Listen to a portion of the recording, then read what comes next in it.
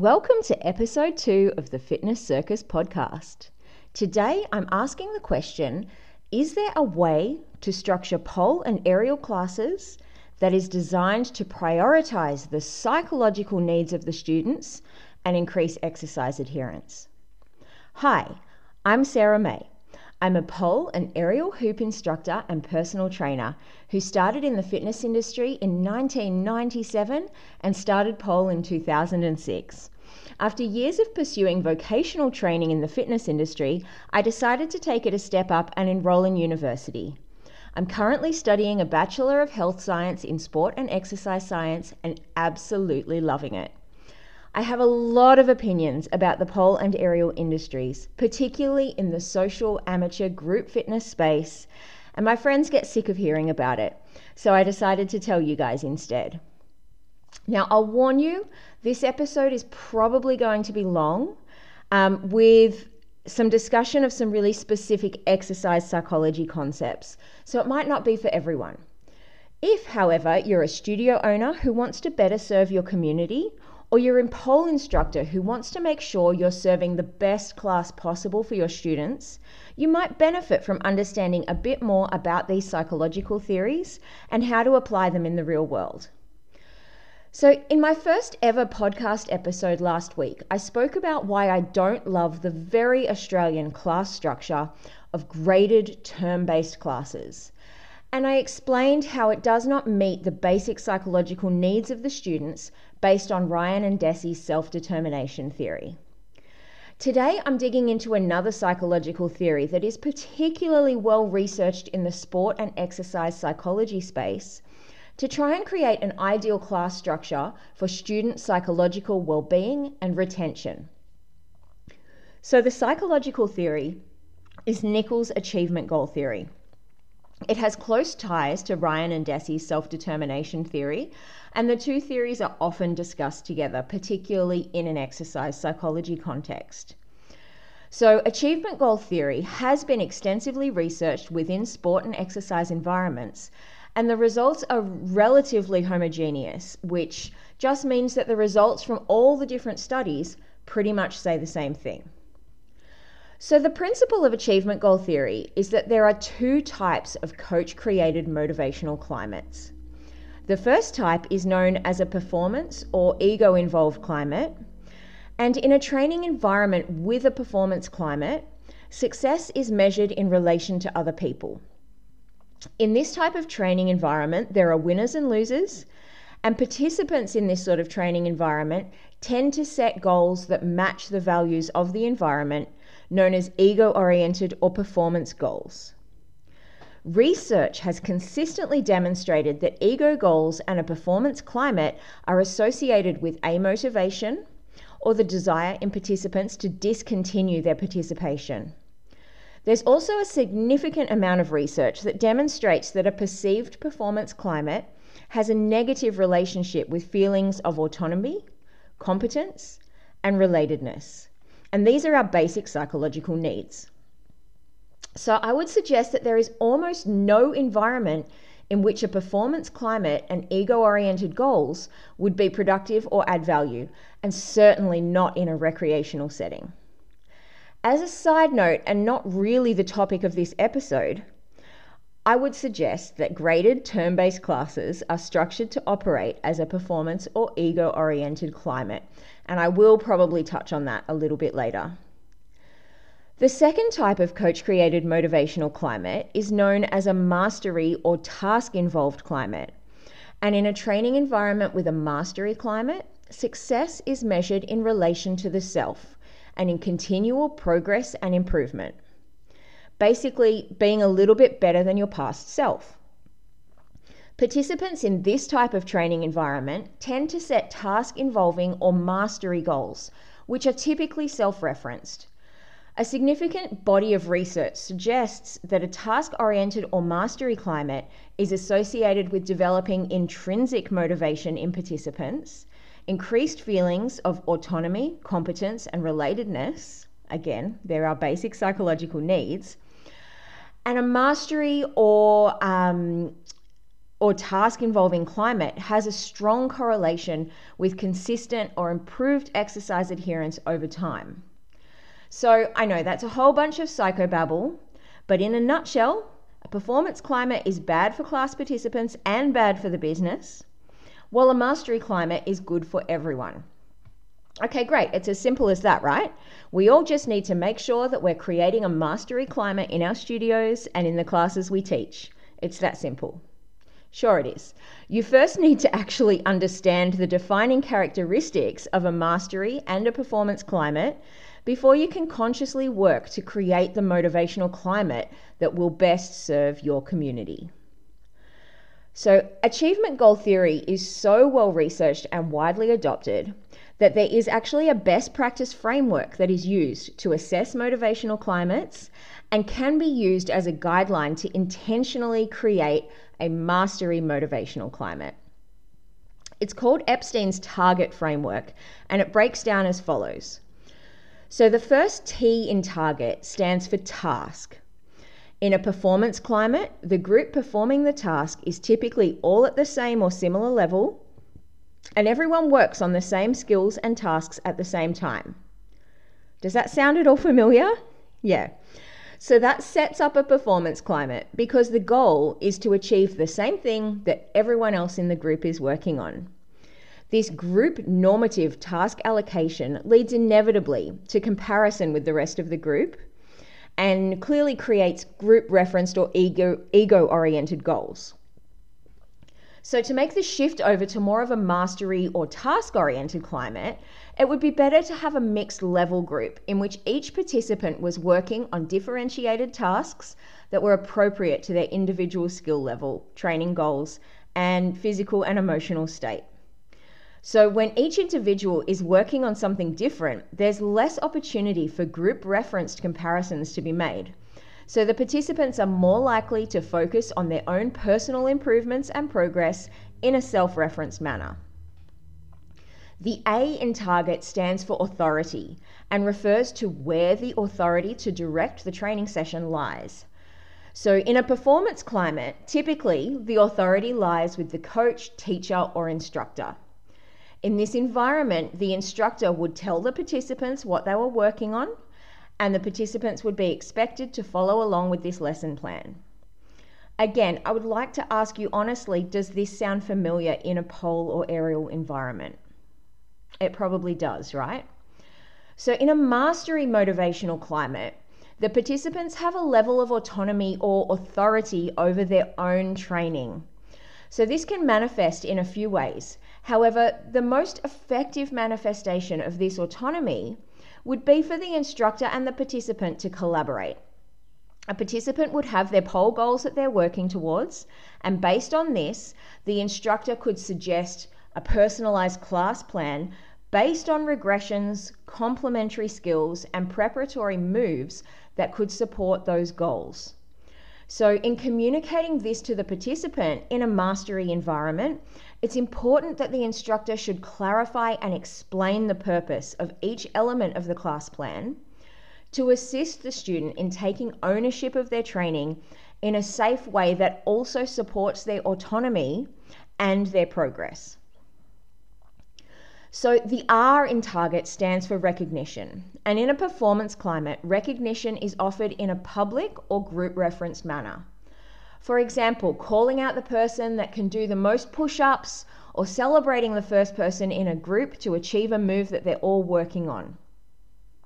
In a mastery climate, recognition would typically be delivered in a more private manner and be focused on effort and improvement in a way that normalizes self-referenced goals. So the focus is offering recognition based on how much effort that person has put in, how much they have improved compared to yesterday, compared to a month ago, compared to a year ago, and completely disregarding how that compares to other people in that group. The G in target stands for grouping, and I've already touched on this. But assigned grouping based on skill level or ability is a defining characteristic of a performance motivational climate. Remember, this is the motivational climate we want to avoid because it is so heavily associated with amotivation, exercise non-adherence, and the frustration of basic psychological needs. Some of the reasons that we want to avoid this type of grouping is because when everyone is working on the same skills and is graded at a similar level, group referenced goals and comparison to others is almost inevitable. It also means that in an environment where close bonds of friendship may be being forged, if a student needs to change to a lower graded level for any reason, whether it's injury, whether it's they've regressed because they've gone on holiday, whether they had to take a financial break from the studio, that change to a lower graded level will feel like a punishment or a failure. They'll be punished by being separated from their friends, as well as being punished by having to go back a level to people that were not as advanced as them. Generally, a training environment with a mastery motivational climate will be a mixed level environment. So this allows students or participants to bond without fear of being isolated due to their differing skill levels. It also creates an environment where, due to everyone working on varying skills, group reference comparisons are no longer possible, and everyone focuses a little more on their own skill development and progress in that so important self-referenced manner. Furthermore, if group work is required in a mastery environment, students should be allowed to select their own groups. Or if apparatus sharing is necessary, students should be allowed to choose who they share with.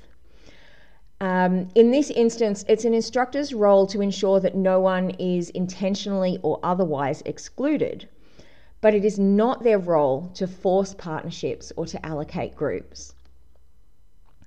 The E in target stands for evaluation, and it refers to what the measure of success in a skill looks like. So in a performance environment, evaluation of success in a move, skill, or task is offered publicly and is often based on normative criteria graded against the abilities of the group. In a mastery climate, evaluation is offered in private and may even be self-evaluation. So the evaluation is offered in reference to personal improvement compared to the self and effort committed to the task or skill.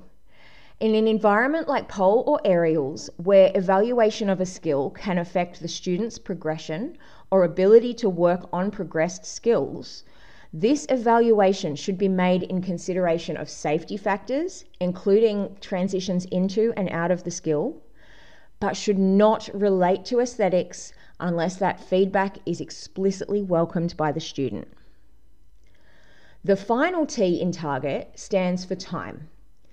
In a performance climate, time allocated to learn a skill is often set by the coach, teacher, or instructor without consideration for the physical and mental processing needs of the individual student. Now, this can happen on a micro scale, so however long in a class is allocated to work on the set move, and it can also be on a macro scale, for instance, having an 8 to 10 week term, at which point that is the only opportunity you have to progress to a new level or learn new skills outside of that subset. So saying to a group, one more try and then we're going to move on, is a classic example of fostering a performance motivational climate. In a mastery motivational climate, the individual students can prioritize their time over the duration of the session and allocate as much or as little time as they feel they need to any given skill. As an instructor, you can recommend that people attempt a skill no more than X times on each side in an effort to prevent injury. However, the authority to make that final decision should lie with the student. As an instructor, you can remind students over the course of the class that, say, 15 minutes have passed, or that we need to start cooling down in 20 minutes, for example. But this should simply be information to support their learning and not a dogmatic request to change the skill that they're working on. On a macro scale, when you take away the term-based model, people no longer have this time constraint in which they feel like they need to achieve all the skills or they're going to be potentially separated from their friends. So when you remove the time-based or the term-based business model, I should say, when you remove that, then you open up the opportunity for people to genuinely progress in a safe manner without feeling pressure that they need to push themselves to achieve a move in a set period of time, or else they will be held back. So it's all well and good to now understand what factors contribute to a mastery motivational climate, and to know that a performance motivational climate may not serve the best needs of your students. But how on earth can you implement this in a pole or aerial studio? It takes a huge mindset change. And for most studios, it's not possible without something of an overhaul of the entire business structure and probably a rewrite of the curriculum. But if you recognize and acknowledge that the existing common studio structure, at least here in Australia, is generally set up to create a hallmark performance motivational climate, it may be worth considering if there are changes you can implement to create a better training environment for your members. So in terms of creating a mastery climate in a pole or aerial studio, personally, my ideal studio, based on these principles, would have a choose your own adventure style of curriculum, where students have the option to be assigned skills based on the recommended learning structure, and that works for people that don't have set specific pole goals. Or they can choose a core skill or a few core skills that they want to work towards and work on regressions and prerequisite skills that will lead them towards being able to achieve the core skill. This would obviously require a fundamentally different curriculum design to what we normally see, and a completely different style of class plan to what is typically used. So what I would personally envision as the curriculum is a number of skill streams that lead to peak poses or core skills on the apparatus. And people can be like, I just think that a straight leg layback is the most beautiful skill, but right now I'm struggling to sit on a pole. So there's a clear line of progression that they can take to work towards that core skill that's going to help on that core skill, and maybe they're less interested in learning an invert for right now. So they can really focus their learning to the direction that they're interested in. Now again, based on these principles, my ideal studio would have mixed level or open classes where skills could be learned at each student's own pace without comparison to the other students in the room, because everyone would be working on their own thing. The instructor would warm everyone up together, cool everyone down together, and for the body of the class, they would work their way around the room, offering feedback, advice, support, and when the students felt that they had achieved competence in a move, the instructor could offer evaluation of the success of the move based on safety factors, transitions, and key execution points, with aesthetic feedback only being offered if explicitly requested. So I've outlined the general structure of a class that has been designed using the target principles to create a mastery motivational climate. So the class would start with the instructor asking students to think about what skills they would like to work on today. If they don't have a specific plan, the instructor could recommend that they choose from the curriculum one new move that is appropriate to their level, one move that they have already achieved to refine, polish, and absolutely take ownership of, and then 3 to 4 moves that they're very comfortable in their ownership of to attempt to sequence together. So this part of the class plan feeds into the task and autonomy aspects of the target model. The warm-up starts off apparatus as a group together, so partner and group work is encouraged, and silly or fun exercises take priority as a bonding moment. So this is also feeding into the grouping aspect of the target model. When the warm-up moves onto the apparatuses, students may need to take turns, and that's actually not a terrible thing in this mastery motivational climate. So it would here be the instructor's role to monitor the room, ensuring everyone gets a turn and no one is excluded, but allowing students to choose which specific apparatus they use and whether they're the first or second to use it. And it feeds into both autonomy and grouping. So once everyone's warm, it's the instructor's role to invite the students to start working on their skills for the day. The instructor can communicate to them to let them know that they can change out the skills they're working on whenever they're ready, directing them to listen to their bodies when deciding to change skills. The instructor can also direct them to refer to the curriculum and to their classmates while the instructor's moving around the room, and this feeds into task, autonomy, and grouping in the target model. There should be a really strong focus on encouraging students to cheer each other on, to get them to offer to film each other, to offer to help each other, perhaps by slowing down an apparatus that's spinning too quickly or swinging, and just generally being there to support each other in their training and encouraging each other. So again, this plays into the grouping aspect of the target model. The instructor would then make their way around the room, spending a few dedicated minutes with each student. And the instructor should notice and acknowledge the physical and mental progress that the students have made. And mental progress can be things like conquering fears, small moves that can really freak people out, as well as physical improvements in strength, in flexibility, in transitions. It's all important. They should also ask if the student has any skills that they need specific guidance and feedback with. If there's any skills that they would like evaluated, that's all happening while the instructor is moving around the room. And it all feeds into task, autonomy, and recognition within the target model.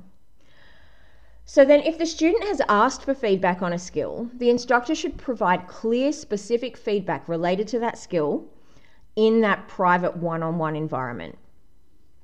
Any feedback that's given should be given in a manner that is self-referenced and emphasizes effort, progress, and safe execution of moves. Aesthetic feedback, like I'll point your toes and that sort of thing, it shouldn't relate to limb length, it shouldn't relate to body shape, and it should not relate to any non-skill related factors. So this relates to the recognition and evaluation aspects of the target model. Then if the student tells you that they feel like they've nailed a move and they want it evaluated for competence, that is the student's decision as to when they're ready for assessment. And the assessment must rely only on safe execution of the intended skill and not on aesthetic factors. So if a student is able to demonstrate a skill safely, they should be congratulated on their achievement in that one-on-one discussion. And like a small recognition, something like a high five, can actually be so important to a student in this environment. The skill should be marked as achieved in the curriculum, and this is playing into both the evaluation and recognition aspects of the target model. So leaning into the time aspect of the target model, it is important that you as an instructor would let your students know time increments throughout the session so that they can sort of split their time up according to their own priorities. And 5 minutes before commencing the cool down, give the class, as an instructor, give the class a 5-minute warning that the class is almost finished, and invite any last requests for feedback or evaluation. And as I said, it's playing into the time aspect of the target model. Once it's time to cool down and stretch, bring the group together again. Use this time to initiate social conversation, share gratitude, celebrations, milestones, and facilitate ongoing social bonds within that group. And again, that relates to the grouping aspect of the target model. So at this point, I would like to acknowledge Stargazer Studios, which is the pole studio I work at here in Sydney. While their curriculum is set up a little differently to what I have described here, and students are generally assigned moves and combos by the instructor to work on during class, the class structure itself is very similar to what I have suggested as my ideal class structure. As an instructor, this type of class is very challenging to teach. It requires excellent time management skills, adaptive personality management skills, and the ability to distill key technique cues into concise and simple forms. But students love this style of class. Our community is close-knit and tightly bonded. Students of all levels can train with their friends, regardless of any differences in skills, strength, or pole experience. And our students' pole experience is enriched by being exposed to this variety of skill levels in any given class. The biggest challenge, however, with this class structure is scalability. So in an hour-long class, within a pole environment, any more than around 8 students to 1 instructor can start to feel unmanageable. And I think potentially in an aerial environment where there is a slightly higher risk potentially, I think that possibly 6 students to instructor may be where you would want to cap the class. So one of the most common arguments I hear in defense of the more traditional graded term-based structure is that it's designed to keep students safe and protect against injury. So I would argue that this is not working. And the fact that earlier this year, research was released that demonstrated that 85% of pole dancers have sustained an injury in the last 12 months, I think the numbers agree with me that it's not working. So I've established that there are many aspects of the traditional Australian pole and aerial studio business model that contribute to a performance motivational climate in these studios, leading students into more of an ego orientation in their goal setting. The problem with this is that it means that students are more likely to want to achieve their peak pose, their skill, or their prerequisite moves to grade out of a level quite probably before they're completely physiologically ready to do so, because they want to progress to the next level. They want the kudos that comes with progressing to the next level in the graded system. And they don't want to run the risk of being separated from their friends. So it pushes them to throw themselves into moves that are potentially prerequisite moves to grade out of a level before they're actually ready.